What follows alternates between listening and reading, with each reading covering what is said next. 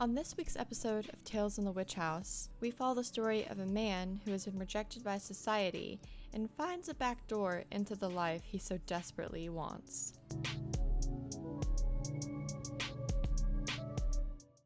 I'm Bree, and you're listening to the second episode of Tales in the Witch House. Today's story is The Human Chair by Edogawa Rampo.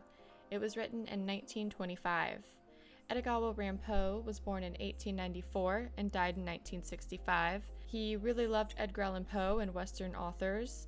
His name, which is a pen name, is actually a play on Poe's name, Edogawa Rampo, which apparently is supposed to sound like Edgar Allan Poe. Rampo gained worldwide fame for his stories, which were filled with the grotesque and the erotic. The story starts off with a woman who is a decently popular author, and she gets a lot of fan mail. The year is around 1920, and she's more successful than her husband, which is uncommon for that time period. Fans often send her works to read, and one day she gets one that has a note on the top of it, and it's a letter confessing to his crimes. The letter begs the reader, the author, to read all the way to the end to understand the workings of his mind. She is drawn to the letter and starts to read it. So from here on, we're reading a letter that is addressed to this female author. The writer then proceeds to say that he is very ugly because he has been living in unsanitary conditions. He says, even though he is ugly, his heart is filled with passion. Since he is so ugly, he has decided to create things that are beautiful. He starts to make chairs. He is one of the best in the area, very skilled and sought after. Luxury chairs only. He doesn't have love or friends because he's so hideous, but he does make these beautiful things that people love. The character really plays on human emotion here by saying how sad and lonely he is. Here's a quote from the beginning of the story. First, let me explain that I am ugly beyond description. Please bear this fact in mind. Otherwise, I fear that if and when you do grant my ultimate request and do see me, you may be shocked and horrified at the sight of my face. After so many months of unsanitary living, however, I implore you to believe me when I state that despite the extreme ugliness of my face, within my heart there has always burned a pure and overwhelming passion. After making really nice chairs for people, he finds himself wallowing in misery due to the fact that his chairs are somewhere completely different in his life than he himself is. Once back to Earth, I again found myself a miserable creature, a helpless crawling worm. One day he gets an order for a big leather chair for a foreign hotel. He skips food and sleep and works fully on the chair. It turns out to be his best chair yet, calling it a masterpiece. He gets a great idea and takes the chair apart again. He says that he feels like the devil himself is whispering in his ear. I remodeled the chair so that the knees could be placed below the seat, the torso and the head placed inside the backrest. Seated thus in the cavity, one could remain perfectly concealed. He also made space for food and drink and a large plastic bag for his other human needs, which is really disgusting. He strips down to the waist for some reason and gets inside the chair. It is totally dark and like a grave, and he stays in there until a guy comes and picks up the chair with him inside of it. The guy remarks how heavy the chair is, and the narrator is worried he is found out, but of course he isn't, because who would think that there could be a person inside a chair? It's terrifying. He says his plan is to stay in the chair until he can sneak out, and then walk around the hotel and start stealing things, because no one will ever find him in the chair. He could just run back and hide inside the chair with whatever he's stolen. He compares himself to a hermit crab with a really creepy quote I'm going to read to you. Shaped like a large spider, the crab crawls about stealthily and, as soon as it hears footsteps, quickly retreats into an empty shell, from which hiding place, with gruesome, hairy front legs partly exposed, it looks furtively about. I was just like this freak monster crab, but instead of a shell, I had a better shield, a chair which would conceal me far more effectively. He proceeds to say he is not going into detail about his stealing adventures. What he really enjoyed was when people sat in the chair. At first, it is just staff members sitting for a minute at a time, but soon a person actually sits on the chair for a long period of time. I'm going to read you a paragraph because I couldn't describe it as well as he does. Before I could anticipate what the next development would be, a large, heavy body, like that of a European, fell on my knees and seemed to bounce 2 or 3 times before settling down. With just a thin layer of leather between the seat of his trousers and my knees, I could almost feel the warmth of his body. As for his broad, muscular shoulders, they rested flatly against my chest, while his 2 heavy arms were deposited squarely on mine. I could imagine this individual puffing away at his cigar, for the strong aroma came floating to my nostrils. Just imagine yourself in my queer position, madam, and reflect for a brief moment on the utterly unnatural state of affairs. As for myself, however, I was utterly frightened, petrified, with a cold sweat running down my armpits. Part of the appeal to our narrator is the non-visual element, probably because of his own appearance issues. It's a special thing for him to bond with somebody without sight or without being seen. He does this so much that he starts to be able to distinguish who someone is based purely on the way they sit and smell. Those who were fat felt like large jellyfish, while those who were especially thin made me feel that I was supporting a skeleton.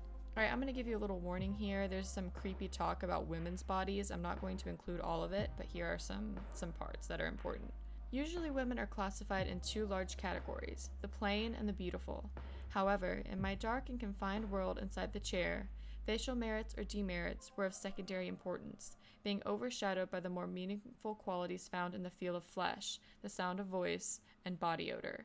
Then he falls in love with this one woman. She would sing to herself when no one was around, and her being on his lap gave him some intimacy he has never had before. He starts to think that maybe he wants to just continue to do this for his whole life. Not robbing or making chairs, just being in this chair and having a relationship with this woman. Here's a quote that stuck with me. For those who were as ugly and as shunned as myself, it was assuredly wiser to enjoy life inside a chair. He starts to feel physically ill due to the position he holds himself in for so long each day. He is cramping and unable to stand up. Whenever he gets out of the chair at night to go to the washroom, he actually has to crawl on the floor. That's so scary. Just imagine somebody crawling out of the back of a chair and then across the floor to the bathroom.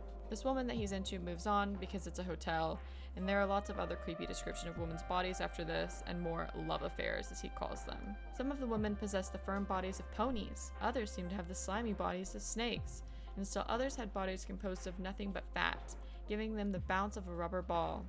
There were also the unusual exceptions who seemed to have bodies made only of sheer muscle, like artistic Greek statues. After a few months, the hotel is sold and the chair is sold to new owners. They're getting rid of the chair with the new hotel design.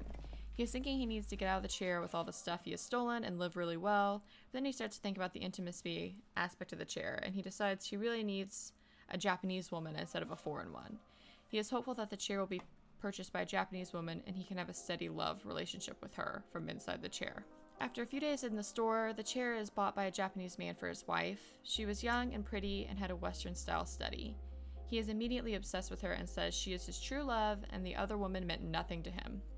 He wants to show her his true self, the self inside the chair.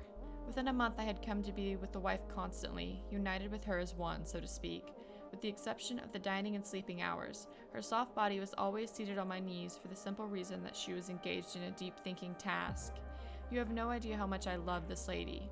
She was the first Japanese woman with whom I had ever come into such close contact, and moreover, she possessed a wonderfully appealing body. So he plans to be the best chair he can be for her. He would adjust himself to make her more comfortable, even though it was painful for him, and he hears her talking about how much she loves the chair, so he thinks he's doing a really great job. Somehow, possibly by a miracle, or was it just my imagination, this lady now seemed to love my chair deeply, for every time she sat down, she acted like a baby falling into a mother's embrace, or a girl surrendering herself into the arms of her lover. Gross, gross, gross, really nasty. Now, in the letter, which we are reading a letter format to this woman author who got the manuscript at her house, he starts describing that he is inside the chair. No doubt, madam, by this time you must certainly have guessed who the object of my mad passion is. To put it explicitly, she happens to be none other than yourself, madam. Ever since your husband brought the chair from the furniture store, I have been suffering excruciating pains because of my mad love and longing for you. I am but a worm, a loathsome creature. I have but one request. Could you meet me once? Just once? I will ask nothing further of you. I, of course, do not deserve your sympathy, for I have always been nothing but a villain, unworthy even to touch the soles of your feet. But if you will grant me this one request, just out of compassion, my gratitude will be eternal. Last night I stole out of your residence to write this confession because even leaving, aside the danger, I did not possess the courage to meet you suddenly face to face, without any warning or preparation. While you are reading this letter, I will be roaming around your house with bated breath. If you will agree to my request, please place your handkerchief on the pot of flowers that stands outside your window. At this signal, I will open your front door and enter as a humble visitor.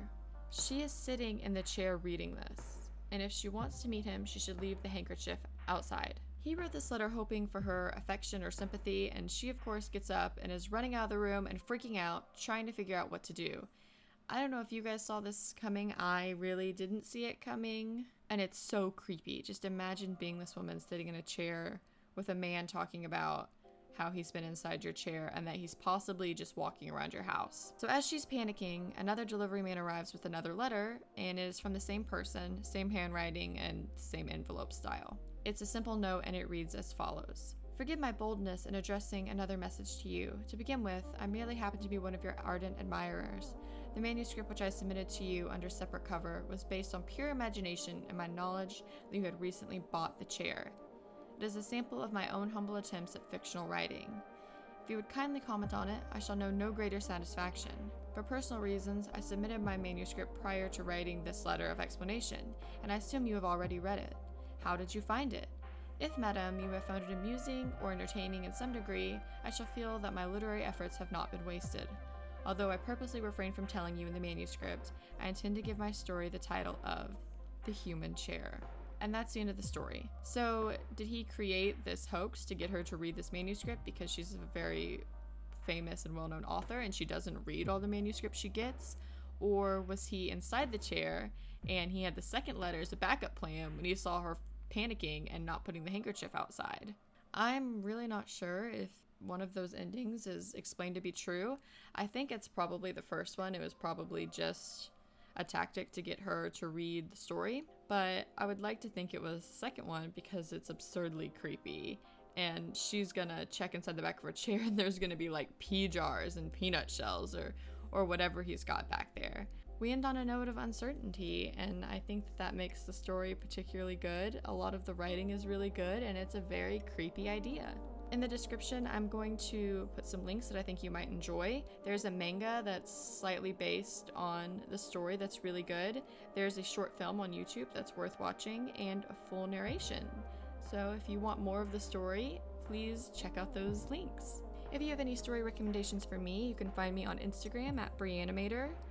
You can find me on Twitch at Brianimator 3 days a week, Thursday, Saturday, and Sunday at 9 p.m. Central Time. I stream horror games, and if you want to pop by and talk to me about any story, or you just want to watch a video game, that would be fantastic. I would love to have you. Until then, I hope you enjoyed it, and I'll catch you next time.